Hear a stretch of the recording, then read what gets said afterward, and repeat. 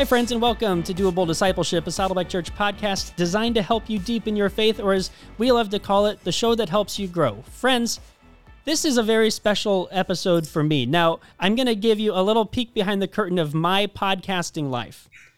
I don't know if I should be embarrassed or proud to say that I'm subscribed to an obscene number of podcasts. And the vast majority of them are from a group called The Ringer, which deals with sports and pop culture. Yeah, as you heard that voice, that's because we have a special guest with us today who works for The Ringer. He writes for the NBA, and he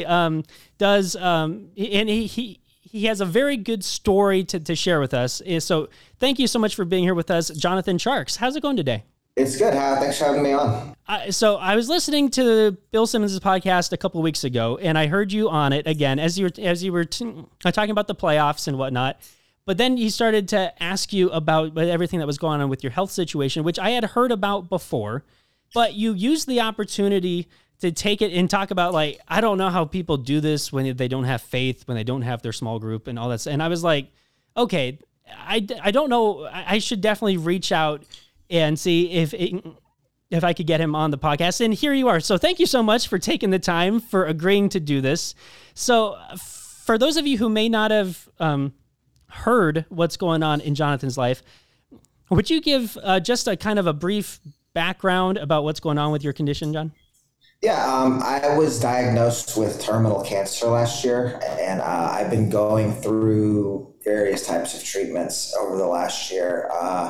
I'm currently on a break from work. So my day job, I cover the NBA. So I'm currently on a break from work while I'm going through some experimental treatments. I have a very rare kind of cancer, and I'm just kind of hoping and praying for a miracle right now, I guess, is the long of it, the short of it. Yeah. So from what I've heard and read, you have a rare Ewing-like sarcoma, if I got that correct. Yes. And what was interesting for me, because you talked about the word a terminal, and you were talking about how usually we associate that with there is like it is a death sentence, but really what it means is we don't know how to cure this right now. So at some point this will probably be a killer, but we don't know yet. Is that correct? As you were talking about terminal a little bit. Kind of. I think the way they explained it to me is like this condition, if it progresses, will kill you. Yeah. And we don't have a cure for this condition. Yeah. Therefore, as far as we know, this condition will ultimately kill you. That's like our medical diagnosis of it. Is essentially what they say. And then, yeah, when you hear something like that's what that means essentially, is like you've kind of been given something that there's no way to medically cure. So what's been really fascinating about how you've approached this, and I'm sure, I don't know how it started. Again, it's been about a year, you said. I think it was last April is when you got the diagnosis. But you've used this opportunity to be able to talk about your faith as a part of it. And so I just wanted to just kind of dive into that a little bit. First of all, I'm just curious. It's been a year. You have a wife. You have a son who turned 2 a little bit ago. What have you learned about yourself in this season? Oof, that's a tough question. I mean, what have I learned about myself? It's a tough one. I would say like maybe the biggest thing, it's in terms of like relationship to God. It's very different on this side of things. Talking about like, why does evil exist? I think what it ultimately is like, we say, me and my wife, we always joke, there's this song.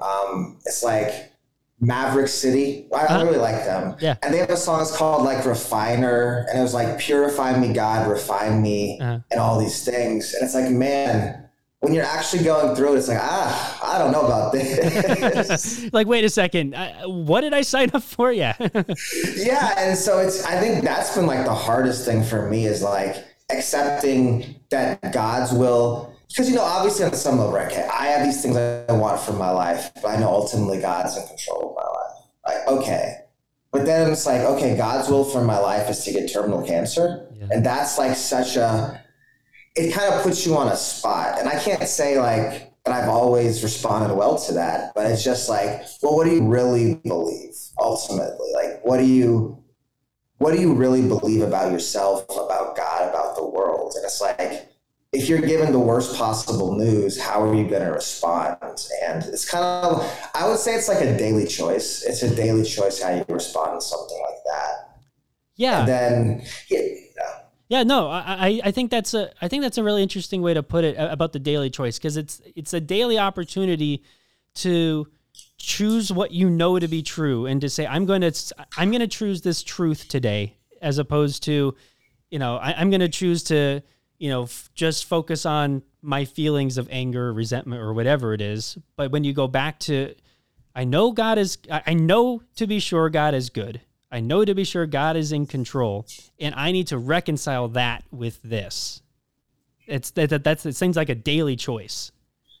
Yeah, and the crazy thing is, like, you kind of see just how far our hearts go. Because, like, for me, I'll know for a fact, like, if I do not worship today, if I do not spend time with God today, I'm going to go to a dark place. And yet there's so many times where I still choose not to do that, where I'm still like, I'm going to be just feeling stubborn, or just like, I don't want to deal with this. And so it's like, I'm actively choosing, rebellion in a sense, right? Ultimately, right? Like, what is rebellion? It's like not walking with God daily, I think. Yeah. And it's like, man, there's so many times. It's like, for me, it's just so crazy. I'm like, man, I know for a fact, like, if I daily don't walk with God, I'm going to be going down. I guess we all know that, right? Yeah. But like, the consequences of that in your normal life are very small, right? Oh, I just missed it today. It's been very busy. Et cetera, et cetera. Whereas, like, for me, I know if I don't do this today, I'm going to be in a bad place. And yet there's so many times, more often than not, where I don't. And it's like, that's kind of like, all right, what do I really believe? What am I going to choose to believe? And it's like, under my own power, am I really going to choose what's right? And there's so many times where you don't. And it's like, it's like sobering in a way, I guess. Yeah, you mentioned worship and prayer. I'm wondering, are there other, or I should say, what kind of spiritual practices have you started engaging with as a part of this? But what does it look like for you to worship, spend time with God every day? Are there other things that you've adopted too? One thing that's been a helpful thing I've been doing is like writing out the Psalms. Oh, great. Because like I was like doing it, I'll read a Psalm every day. I'll be good. Yeah. And then you find yourself, you read it in like a minute and a half, and it's just like, it's done. Yeah. I didn't really get anything out of that. And it's like when you actually are forced to write it down. And I was finding the other day, I was in a Psalm that was a really long one. And I'm like, gosh, that took 30 minutes to write. And I'm like, this is taking way too long. And it's, of course, like, I can watch 30 minutes of a TV show. Who cares? But like 30 minutes to do that is just like pulling teeth, basically. Yeah. I would say the biggest thing spiritually is like, I think for me, maybe you can't do it on your own. Like, if I didn't have people in my life who are helping me along in this process, I think I would have already fallen off. It's like, God, it's like God's love is made manifest in each other. And it's like, that's been for me the biggest thing. It's like, okay, there are other people supporting me, praying for me when I don't want to pray, when I don't want to do it. We have like a Bible study in our small group. It's like, okay, this is going to bring me back. This is going to force me to be part of something bigger than myself. And it's like, it's a tangible thing. Like, okay, maybe I'm not feeling God's presence today or God's love, but I can see it. I can feel it in my friends and my brothers in Christ. So I listened to you on the Good Faith podcast, and you were giving what I think is perhaps the best pitch I've ever heard for small groups in Life Group. And so could you talk just a little bit about like why your small group has been so impactful in this time? I would say, like, for me to like bring it back. So I didn't grow up in church, and I was like introduced to small groups later in life. And I just remember once I got into one, and it was just like so mind blowing to me, because it was like, wow, I can always have these people in my life. That's just, so I have this job. I work from home. I cover the NBA. I don't have like an office or a 9 to 5. And so it can be very lonely sometimes. And then as you get older, like, you kind of lose touch with your high school and college friends to an extent. I'm not working with a lot of people. Very easy to isolate. Yeah. And it's like, oh my gosh, like this thing I just joined, like no matter where I go in the world, no matter where I am, I can always plug into this. This is amazing just because of that. Like that's the thing you don't really get in the world and society is like that ability to plug in and to find anywhere you like, right? Anywhere you are in the world, I'm confident there's a Christian small group like somewhere near. Yeah. Like that's just the way it is, right? So I mean that's part of it. And I guess I think I was probably talking about on the podcast, this idea of like being part of a community and having people in your life and having people for your wife and your kids. And it's like, it's just having people in your life. I remember the other day we were at a small group and like my son's playing with all the kids of the other parents. Yeah. And I'm like, this is so good for him. Like no matter what, at least there'll be these people in his life, no matter what happens to me. Mm. Yeah. There's something to be said too about having this group, this core group of people who have this shared foundational belief. And so that they know as they are walking with you through sickness, that they have the same belief that they can be encouraging, that they can be pointing back to, that they can be sharing in prayer, that they can be burden sharing, all these things. The Bible talks about these one another's that we are called to do. And having a small group, which is different than like a work group. It's different than a friend group that's not church-based. It's really it's people who share just this core tenet as brothers and sisters in the church who can do this together, do life together. Yeah, I mean, for sure. It's like, that's just how God set it up this way. And I think, too, it's like so easy when things are going okay, you don't see the need for it as much. And it becomes like, well, I've got a lot going on my plate. I've got a lot to deal with. I've got a lot, like we have kids. I have like my wife, we have our own careers.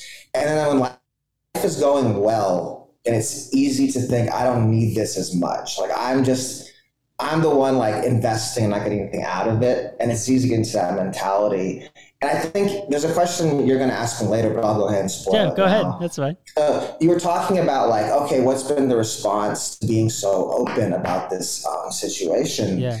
And the thing that was like so shocking to me was just like the amount of like feedback you get from other people who have suffered or are suffering in their lives. And you don't like, it's just one of those things, you just don't really see it because we live in this, fairly comfortable society for the most part, right? Like you just don't see the amount of suffering there is in the world, the amount of trauma people go through. And I remember like in a very small way, I remember like seeing this and like it made me see the Gospels in a different way, because in the Gospels, so often Jesus, he's just like going from place to place. And then people are just like, I got to go see you, man. Like I'm hurt. Yeah. Like, everywhere he goes, it's like, I'm hurt. I need you. My family's sick. My daughter's dying. My friend, right? Yep. And then it's like, you don't see that as not Jesus, obviously. But then you get a little taste of that, the amount of pain and suffering in the world. And then it brings you back. It's like, we're all going to have these trials at some point in our lives. And you don't always realize it. You don't know when it's going to happen. But we have been told, like, in this world, there will be trouble, right? Like, and then it's like, that is what life group is like. You have these people to help you with their burdens. Yeah. Because it's like, you don't want to get into a situation like my situation, or there's a million different things that can happen to you, and you don't already have those people in your life to help out. Yeah. You need to have that set up before the trouble starts. And then too, it's like, you're able to give to other people who are struggling in these certain situations. That's like the most life-giving thing at all, I think, is to really serve others who need it. Yeah, I think it's, for some reason, we have a culture where it feels like I need to keep my suffering to myself because I don't want to inconvenience others. Like, I don't want to put this burden on that or make them feel different or think differently about me or whatever it is. But what we see from Scripture is people's suffering is an opportunity for others to step in. It's an opportunity for others to be interrupted, right? That's what's so beautiful about what we see, everything that you were just talking about Jesus. He was interruptible. He would stop, he would heal people, he would see the blind man and he would go and heal him. He would do these different things. He would take the time to truly look, and it says a few times, and he saw them with compassion. And that's what we're called to do. And it's not to think differently. It's not to pity. It's just to say, you are my brother and you are hurting. And I have a duty to step in as your brother, as your friend, and to care for you in whatever way you need, whether it's just by prayer, whether it's by encouragement, whether it's by bringing dinner, whether it's by taking the kid out to play, whatever it is, there's opportunities. In a small group, it seems to like that's the most like in the arena opportunity for that, because you have this group of whatever it is, 4 other couples, whatever it is, that you are meant to be like involved and engaged with people's lives. Don't stop at your small group if you know other people or see other people. It's an opportunity there. But I just love that calling that we have. Yeah, and I think it's a couple things. It's like, one, I think in like how our society works a lot of times, it's like we're always like being told to care about like the world or what's happening, you know, in Ukraine. Yeah. And all the stuff that's happening 100,000 miles away that we have absolutely no control over. And we're supposed to be like constantly worrying and like fretting and like, well, what do we do about X situation? And it's like, there's just not much you can really do about it. But what we're called to do is like love those around us in our immediate sphere of influence. Yeah. And I think that's what's so cool too about like the gospel also is it's like when you read it, it's very different than how like an American perspective. So after like Jesus has died, like the American perspective, and this was really hard for me growing up not in the church, was this idea of like, well, if there's an evil, unjust king ruling this country, well then as Americans, we have to fight for freedom, overthrow the evil king, and start democracy. Yeah. Right. That's like the American way of like thought process. But in the church, they're like, don't even worry about Rome. Like this guy, this Roman emperor, Jesus, he literally thinks he's God. He controls the entire world, and there's nothing stopping him from doing whatever he wants at any time. Like it's truly evil stuff. But they're like, don't worry about it. Just honor, be a law-abiding citizen, love your neighbors, and we're going to change the world through small groups of people. Yeah.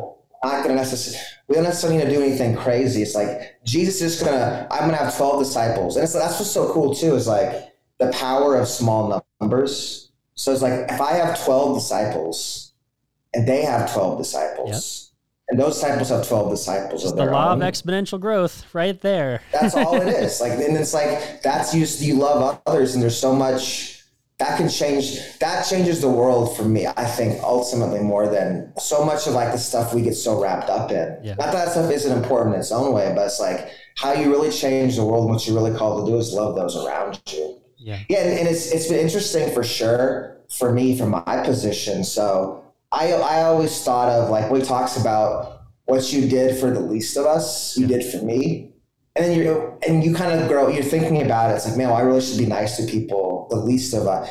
You don't really put yourself in those shoes very often. At least I didn't. Like, I never saw myself as the least of us. And then you go through something like this, and you're depending on the kindness of people around you.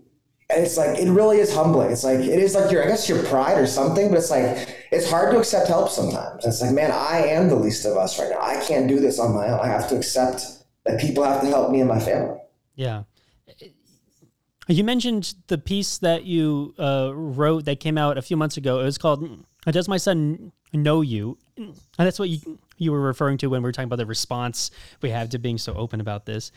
And that piece was obviously so powerful. Again, I follow a bunch of people from The Ringer on Twitter, and I've never seen as many people retweet the same essay, the same article at once as that piece, because it really struck a chord with people. So I'm curious too, as you use the opportunity, you've talked about this before, to talk about being a Christian in a sports environment, in that type of environment where it's not known for having a whole lot of people of faith in it. How has that response been with your coworkers, with the people who reached out to you after that piece, with everybody who's saying, like, there's obviously something going on that is powerful in John's life right now? Yeah, I mean, it's cool. I think ultimately I'm just like, love to be like, hey, I read your piece. I think I'm going to join a church. That hasn't happened yet. Sure.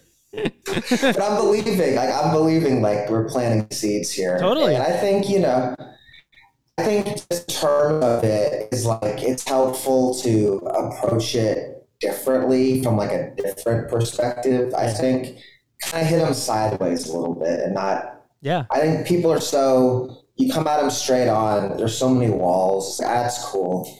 And it's like, you just hope, like, I just hope you're planting seeds. And that's all you can really do. And it's like, it can be frustrating at times. Like I was like laughing with my friends, like some of my wife, some of my friends who I've known forever. And I'm like, I've told you the gospel. Like, I can't even feel bad at this point. You know the whole story. And then what you choose to do with it is your own business, I guess. So it's hard. I mean, like, I think that's what we're called to do too, is to do it. And honestly, I've not seen a ton of fruit from it, but I'm believing that I will. It's not that it's not there. I'm sure of that. I don't think, I'm a firm believer that God doesn't let that type of vulnerability go to waste, right? That he is at work behind the scenes with people who step out in faith and say, I'm going to, like, I don't want to have to talk about this stuff, but I'm going to honor God in doing that, in entering into a space that maybe a lot of other people aren't comfortable in doing. And I have no doubt that God is honoring that in ways that we cannot see. And that's kind of the hard part, right? Is okay, God, I'm going to trust it to you. Thanks. Yeah, I mean, it's the hard and the easy part too, right? It's like, all you can do is like, throw the seeds. Like, I can't control the outcome or control how people are going to respond. You just have to trust that God. And it's funny too. Like, I mean, cause I've always been pretty open about it. Like, I always did, like, I wrote about like the Bible on my own personal site, even when I was at the Ringer. And, like, I can't say I expected all this to happen. And it's been a much bigger, God has used my situation to reach much more people than maybe certainly than I did to my own personal, just writing about the Bible and that stuff. And it's like, man, did not think it would go that way. Like, I know I trusted God to do that. And it's like, God moves in ways. It's like, wow, that was cool that I used that, but man, that was tough. So is there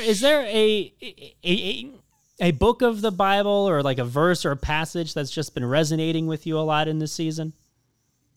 Ooh, that's a good question. I think kind of what we've been talking about, just like going back in the Gospels. I mean, I know for me, like when I first got diagnosed, it was, I think it was like going back to Gethsemane for sure. Yeah. And I just never really seen it that way before, when Jesus knows he's going to die.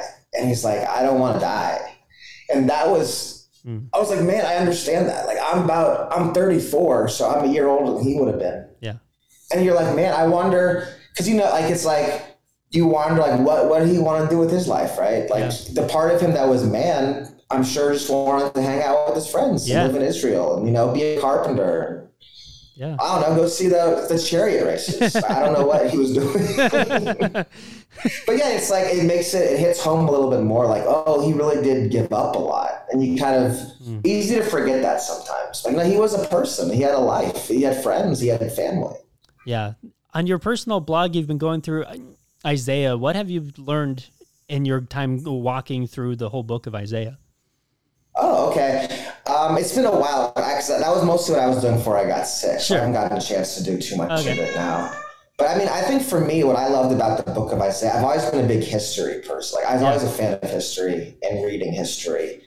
And it's like, you're almost like reading history with a new lens on it. Mm-hmm. Because it's like, okay, biblical history. I think it's like super fascinating. And I wish we did that more in the church, got into that. Like, look at the miracles in the past. Like, look at what's happened. Yep. Here a little, in terms of like, look at the lessons. Okay, here's one that was crazy. I didn't realize this, but one of the things the Israelites were told by God was to not have a standing army, not have chariots. So chariots were like the tanks of the time period. And then God told them, you don't need chariots. Yeah, you don't need that stuff. if you really believe in me, you'll just trust in me to protect you in this, like... Haven't you seen everything I did before? Like, go back to the Red Sea, go back to Joshua. Look at all the things I can do. I can make the sun stand still. You don't need chariots. Sure. And it's like, and that's why I feel like it's so important. Because like for them, it's like, well, that was 500 years ago. Yeah. Like, I don't know anything about, it'd be like us being like, oh, the year 1500. Yeah. That was a long time ago. I don't know anything about that. And it's like and then it's like, yeah, I believe in God, but like, do you really believe in God to where you're not going to get chariots? And in the book of Isaiah, he's like, oh, there's a big part where he's talking about like, don't go to Egypt and build a military alliance with them. That's not really going to protect you. But it's like, man, those, and they're talking about like, these are actual horses. Yeah. These are, I can see these things. And he's like, no, you have to trust in God and not in what's in front of you. And it's like, talking about like a daily challenge. Yeah, there you go right there. Yeah, we have an episode coming out, I think, in a couple weeks from now, which is going to be about why study church history. And it plays a part of this. Is like, there's so much of what God did, of God's story that continued even after what we see in the Bible that accounts for church history that we can go back and look at. And it's not something a lot of people spend a lot of time with. I remember talking to my friends of mine who grew up in the church, and I was like, you all heard of like the Jerusalem and Sennacherib and how like the Assyrian army had a plague at the gates of Jerusalem? And it's like, they'd never heard of it. This is amazing. Like, literally in the history books, they talk about it, say, the Assyrian army comes to Jerusalem, has surrounded the city, has conquered the rest of Israel, and they're like, you have to submit. And then at that moment, they actually go back to God and they say, God, please save us. And then like this actually happened. Like, you're not even talking about religion. A plague comes, destroys the army, and they're forced to withdraw. Yeah. And historians even say, who knows how this could have happened, but this plague saved the country. Yeah. It's like that actually happened. And now we know. It's like now, and we know through our lens, through like believing, like, okay, God saved them. Like this is a tangible example of God saving his people in a way even historians can't deny. It's like, that's an amazing story. It's incredible. What a miracle that actually happened. Should be talked about. Yeah. I'm curious, John, how have you seen your prayer life change since this diagnosis? It's been hard. It's been really hard. Like it's hard because it's like so much of it is like, well, do I really want to submit to God's will? And it's like, what is God's will for my life? Ultimately, I don't know in terms of like what's going to happen to me. But it's like, I know for sure I have to be okay with maybe God's will for my life is that this will ultimately, I will not survive this. Sure. Maybe, I don't know. You know, none of us really know. Yeah. And it's like, man, like that's just really, really tough. Like it's a very difficult thing to kind of work through. And I'm still working through it. It's like, it's just so hard because it's just so emotionally draining sometimes to go there. You know, I just don't want to deal with all this, but it's important. Yeah, it's that daily choice, what we were talking about earlier, of that reminder that God, he wants to walk through it with us. He knows what we're going through. He knows what you're going through, obviously. And he's saying, tell me your genuine feelings about it every day. I'm here to hear it. And it can be anger, it could be frustration, it could be sadness, it could be grief, it could be surrender, whatever it is. He's like, I'm here for it. Yeah. And I think too, it's like, you go through this and you kind of realize just how selfish you can be. Oh, sure. And it's like, man, I just want this. And then you're like, and it's so easy for that attitude. It's like the world owes you something. You know, like, well, I'm going through this, so whatever. Yeah. So you're kind of constantly forced to like check yourself in a lot of ways. It's really easy to fall into those kind of habits. Like, no, just because I'm going through this doesn't make it okay for me to like be rude to my wife or, you know, that's that kind of thing, which is very easy to do too. Now, your wife, Melissa, has been writing entries on your CaringBridge page, and she's done a wonderful job of sharing, you know, how things are going, but also kind of, you know, how people can be praying. And so I'm curious, how has your relationship with your wife changed or grown since April? Oh, I mean, I think a lot. It's just like, it really, you know, you grow a lot together going through this kind of situation, I think. I mean, she's been incredible. I wouldn't be here today without her. There's no way. it's like there's so much she's had to step in for because of what I've been going through. And she's had to take on so much responsibility with my son and take on so much responsibility around the house. And it's hard. I mean, it's really hard. It's like I remember I had a friend I was at dinner the other night, and he's not a believer. We were just kind of talking. He was asking about marriage. And it's like, well, what's the point of being married, really? And I was just like, man, let me tell you, in sickness and in health, like it's a real thing. You know, I always joke with my wife, like, you didn't quite know what you were signing up for when you said that, sickness and health. But I don't doubt that she would have made the same choice, even if she did know. Yeah. Well, I guess I'll give her a shout out since we're on a big podcast. So she works for a company. It's called Denison Ministries. Oh, cool. And they do, it's called, there are a couple big things they do. I think your audience might like. It's called, one is it's like a daily word. It's a longtime pastor's name was Jim Denison. Okay. And he kind of looks at the news from a biblical perspective. Mm-hmm. It's like, what are the important things that are going on? How do we best love God and share God with our neighbors in this very turbulent time politically? Yeah. And they also have a thing that's called First 15, where it's like, here, it's a guided daily devotional. I've seen 15 those. Minutes every day. Yeah. Okay, cool. Yeah. So that's my wife's company. So that's so cool. With that. Oh, that's awesome. Well, yeah, definitely shout out for that. She mentioned on the Caring Bridge that you went skiing for the first time last month. How was that? Oh, that was amazing. I'd never been skiing before. I've never skied. I've been snowboarding, but I've never skied. I've always thought I would just fall. You snowboarded and everyone says to ski first and not to snowboard. So you went ahead and snowboarded. Yeah, I was the weird one where I was a rollerblader, so I didn't skateboard, but I didn't want to ski. I wanted to snowboard. I don't know. I was a weird opposite kind of guy, I guess. I'll just say this. I was skiing on the green slopes and on the bunny slopes. And the bunny slopes, there's just snowboarders everywhere, just sprawled out on the ground. Like for every one skier that's fallen, there's like 5 snowboarders on the ground. So I was glad to stick with skiing.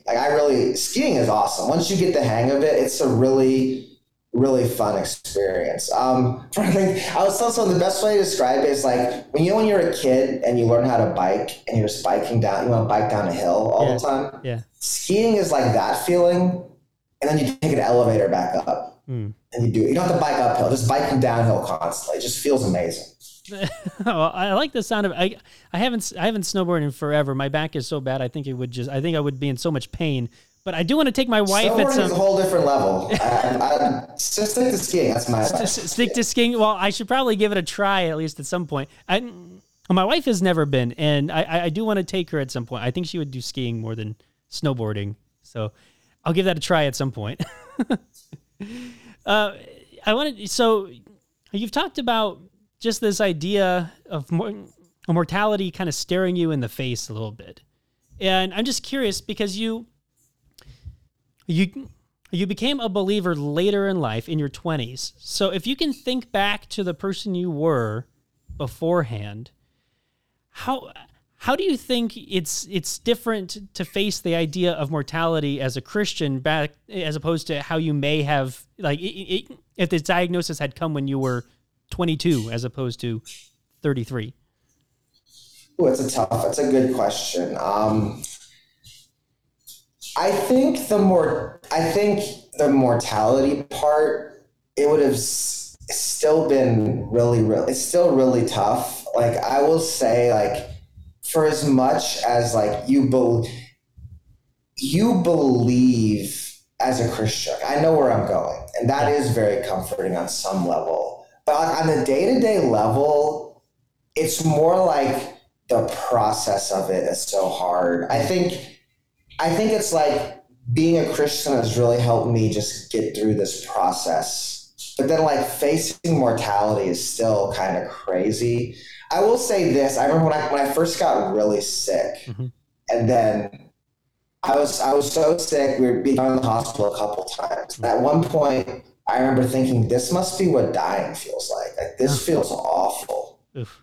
And then it's like, Christian or not, like, this is kind of it's the curse we all live under. You know, it's like, we all live under this curse that we are all going to die. And whether or not you believe it, I think that's something probably in a way it's like we all, and kind of talking about my coworkers, it's like we all have this to deal with. We're all going to have to deal with this struggle. It's a struggle we share with people who believe or don't. Yeah. And so I would say, yeah, in a lot of ways, I mean, I think it's one of those things like in the back of your mind, it's like, okay, it's comforting to know where you're going. Yeah. But in the front of your mind on your day-to-day level, I don't spend a ton of time thinking about it because you're spending so much time trying to get through the day, trying to survive. Sure. And I think that's probably where I think my faith has been most helpful for me. Mm. But when you talk about facing the end, I think that's scary no matter how you slice it. I imagine that you think about time differently and the use of time differently, even now than you would have before you had a family, for example, right? Because if you're thinking about time, I have 168 hours this week.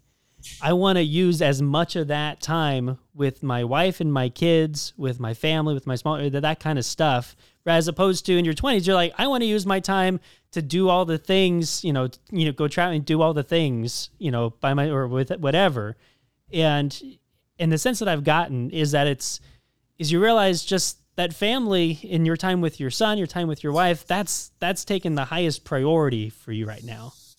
For sure. I guess that's like, in a way, that's been by far the hardest part is the family part, is the idea of like leaving people behind. Yeah. I think that's what I think you do kind of at some point, like you can kind of accept that you're going to die, but it's like, I don't know that I'll ever accept that, okay, my son might have to grow up without me. I think that's been for sure. Yeah. That's the part that like still just kills me to this day is like, I can accept but it's like to leave people behind is like really heartbreaking. And that was, and that was what was, I think so especially powerful about your Does My Son Know You piece was that idea, because you talked about your experience with your father growing up with Parkinson's, and you talked about like how I want my son to have people in his life that whether I'm here or not, there are people who know him, there are people that he knows, and that he can grow up trusting and believing in and seeing as mentors, as examples, especially in the Christian community. And it seems like what you've been doing is doing a really good, intentional job of trying to ensure as best as you can that he and your wife are set up so that if something did happen, that they have people who are that are good, solid people, brothers and sisters in Christ, who can love on them and care for them in that case. Yeah, I mean, and that's kind of like for us right now, in kind of what you're saying, like in this season of like, how can I best set up my family given my situation? And that is that's kind of what I get to in that piece is talking about. I call it like relational insurance. Yeah. And it's like, okay, how can I best set them up for long-term success? And for me, like, that's like lesson I learned growing up without my father. And it's very easy in the world for like the world, I think about our society drives people apart. It's very easy to lose track of people. And it's like people fall through the cracks all the time. And it's like, I don't want my family to fall through the cracks. Yeah. Like the best way I've seen, the only really way I've seen is like to best make that happen is to invest more in church. No, it's funny. A couple people have said that. I was like, that's so cool. Like you're still really invested in community through this. And I remember thinking like, what the heck else am I going to do, man? You're like, wait a second, as opposed to what? and I guess to go back to your last question, and this is something I'm learning in this process is like, because in your head, like I think everyone at some point thinks about that. Like, what if someone told me I had 6 months to live, right? Everyone, that's like a common thought process, right? And the one thing you don't really realize when you're thinking about something like that, because in your head you're like, okay, if I have 6 months to live, I want to do A, B, and C things. But it's like, if someone tells you that, that's because you're already really sick. Yeah. Like, you're probably not going to have the capacity to do A, B, and C things.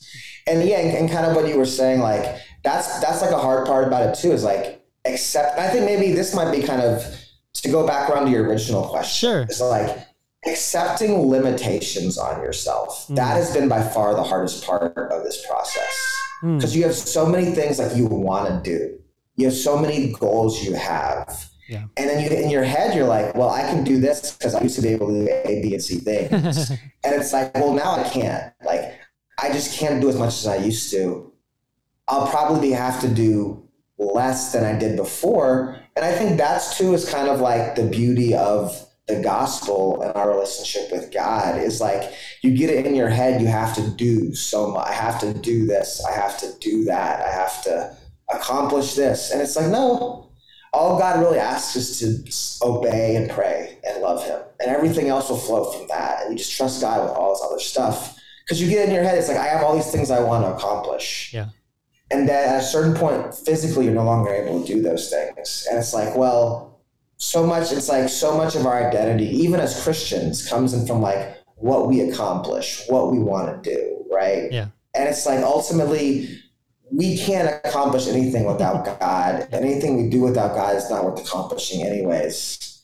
And like that, and it's like, okay, like accepting that has been like one of the hardest parts to accept. Like, okay, kind of like I was saying, like, I'm the least of us right now. I can't do what I want to do. Sure. And like, it's okay. I don't have to. Like, no, there's nothing I'm being like asked to do that whatever God wants me to do, I'll be able to do. And if it's not what God wants me to do, it's not going to happen. And that's just I have to learn to accept that. Yeah.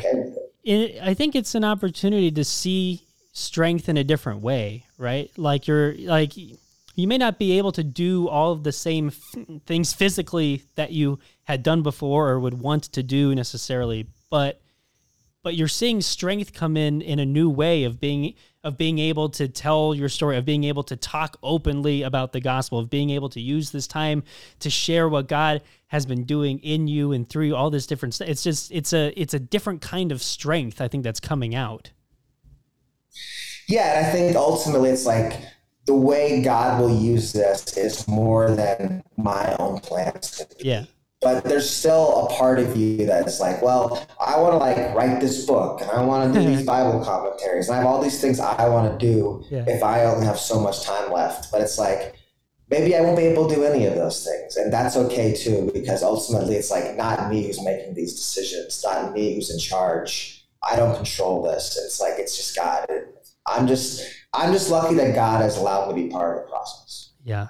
So as you noticed from your response to your piece and from speaking out about this stuff, there are people who are sick, who are hurting or whatnot, who may not have told anybody that they're sick. They may not have reached out.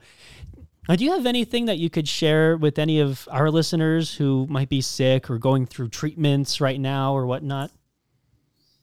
Oh, that's a good question. Oh man. I mean, I think just in terms of, I would say like the things I would want to hear being where I am from other people. That's a good question. Let me think about that. Yeah, please. I think, number one, like it's okay. It's okay to just, you don't have to do anything. Like you're just surviving is more than enough. Like it's okay. Whatever goals you have, like if you don't do it, it's okay. Like you're going through a lot. I would say that's the big one. And then number two is like, and this is something I'm still like doing for myself. It's like daily choice. Okay, here's a good example of this. So the other day I had not finished my quiet time and I'm driving to meet up with a friend for lunch and I'm listening to a podcast about the war in Ukraine. Okay. And it was interesting. It's really interesting. And then I'm listening to it and then I'm thinking about it and I'm like, man, this is really interesting. I'm glad I know this. But ultimately, this is what a distraction is. This is literally keeping me from spending time with God. I could be in this car right now praying and worshiping, but I'm listening to this podcast and I'm like, okay, in this moment, and the funny thing is, I still listen to the podcast. I didn't Sure. But after when I got to lunch, I was like, man, that is a perfect example of this is a good thing. There's, it's good to be informed about the world. Sure. I'm glad I heard it. But ultimately, even this good thing, if it's keeping me from God, it's a distraction. And like nothing is more important than my time with God. And I guess that's something I've learned too. And so I'm on a leave from work right now. I'm just doing treatments. I'm not working or anything. So it's like, I really have no excuse. Like I have plenty of time to spend time with God, and there's always something that can distract you. And I think that's something you take for granted when you're working and you got a family, you have a million things going on, and you tell yourself, well, I was just really busy today. I'll get to it tomorrow. That was a crazy day. But it's like, there's always something, even when you have nothing to do, there's always something in this world that can distract you from God. And like, there's nothing more important than spending that time with God. And anything preventing you from doing that is ultimately a bad thing.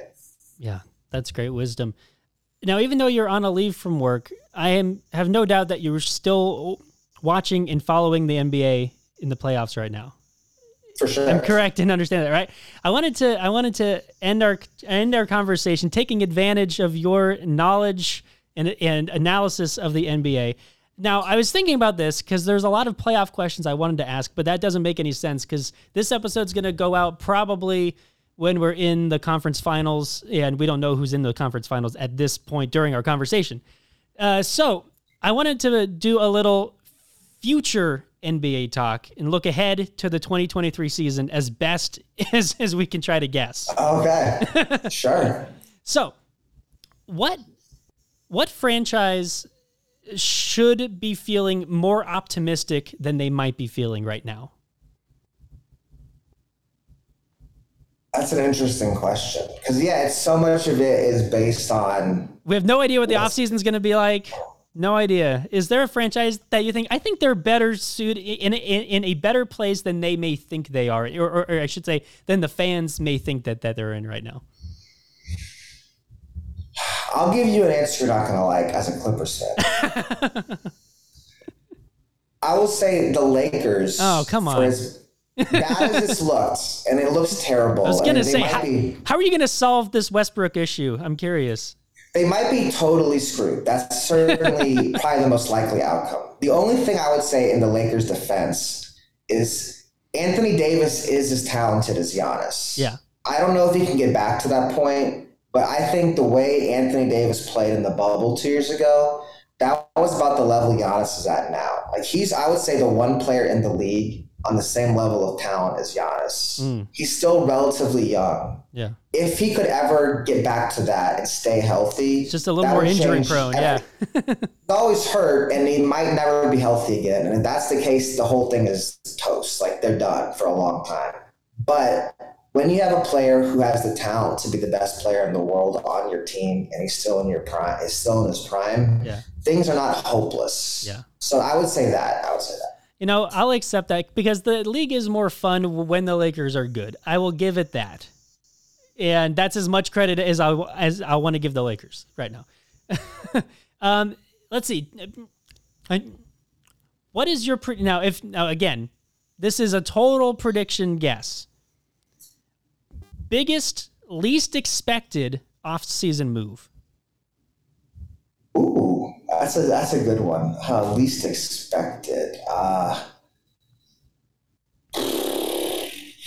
It's hard to know even what's expected and what's not. That's a great point. Oh, man, you really put me on the spot. Let me think about this for a second. I think, I do think like star movement is like, it does feel like that's not going away. But maybe man. I'm not good at these questions. That's a tough one. Well, okay. Well, how about this? Star player that is almost assured to be on a different team next year. I mean, I think right now the big question is Utah. Yeah, that's what I was in my head thinking the whole time. But yeah. I don't know if you'd even define Rudy Gobert as a star, or will they have to ultimately move Donovan Mitchell as well? Sure. That's a big one. I mean, the whole Zion thing is kind of up in the air. Yeah. I mean, I would say, I guess, like, Bradley Beal will probably get re-signed, and he'll probably get traded soon after that. I don't know. I got nothing. That's all right. It's okay to punt on it. That's all right. I expect it to probably be a season of a lot of different changes, especially for everything we just saw in the NFL. So much movement. It's almost like it's just this wave of a player movement right now happening. Okay, next question for you. Is Luka going to come into the next season in shape? Ooh, there you go. So I'm from Dallas, so Yes. I go to all these games. Yeah, I think so. We're recording this right before Game 3. Yeah. Game 2, he was pretty well embarrassed by the Suns. His first I'm half was hopeful. phenomenal. Second half was a little not so much, but yeah. This will be, I think, if they lose this series, which hopefully I look stupid and they come back and win. But it's looking like that won't happen. I think this will be the biggest disappointment of his young career. And I think that will spur him to really get in shape and to really dedicate himself a little bit. Because he's been able to get by on natural talent his whole career. And I think this will be the first time that he's really kind of pushed the limit.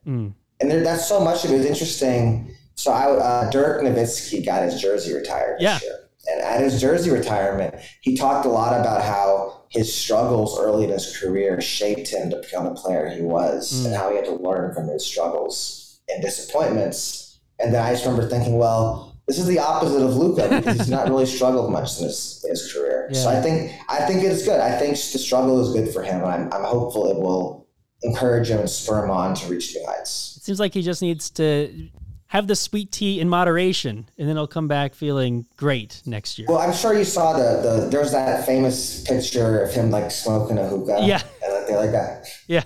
They're like Luka's off-season workout, and the other guy's in the gym. Great. Yeah.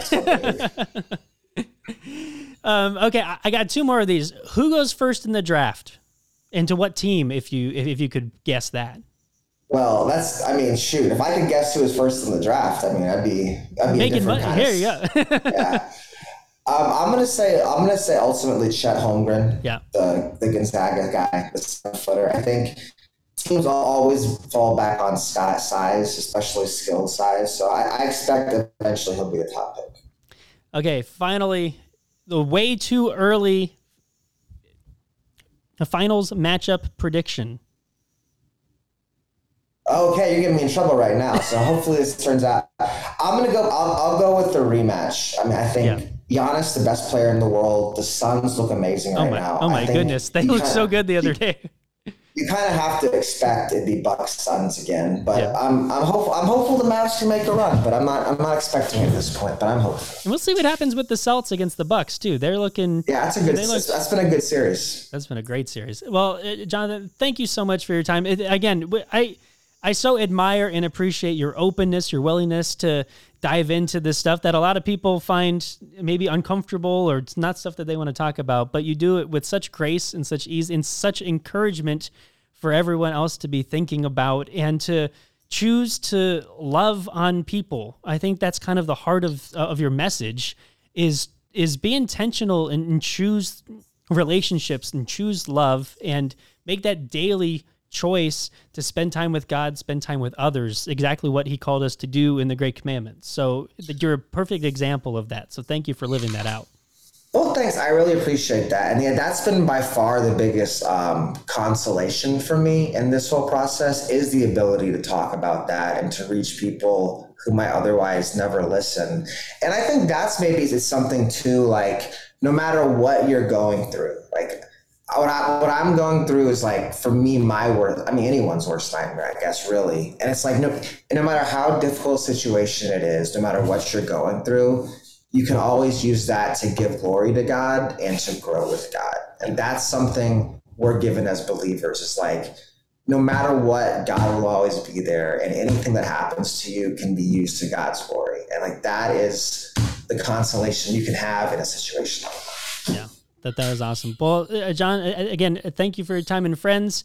We hope that you enjoyed this conversation. Now, I'm going to link a few things in the show notes for you guys. I'm going to put a link into that essay that Jonathan wrote. And Does My Son Know You? I'm going to link to his episode that he was on the Good Faith podcast too, and you can hear him talk a lot more about small groups and everything on that podcast as well. So, is there anything else you want to plug, Jonathan? No, I guess link to the Caring Bridge. Yeah. I could always use more prayers. So my wife is updating that, and as we're going through our situation, she'll do the one. And everyone says she's the best writer in the family. So she's really good at it. I mean, I need all the prayers I can get. So read that Caring Bridge and friends, we are definitely praying for Jonathan. So thanks again, and to those listening, we'll be back with you again next Tuesday.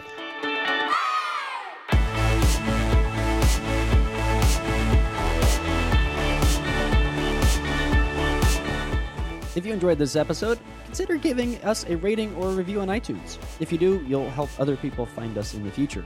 You can also listen to these episodes on YouTube. Just subscribe to the Saddleback Church YouTube channel for these conversations, plus lots of other video content.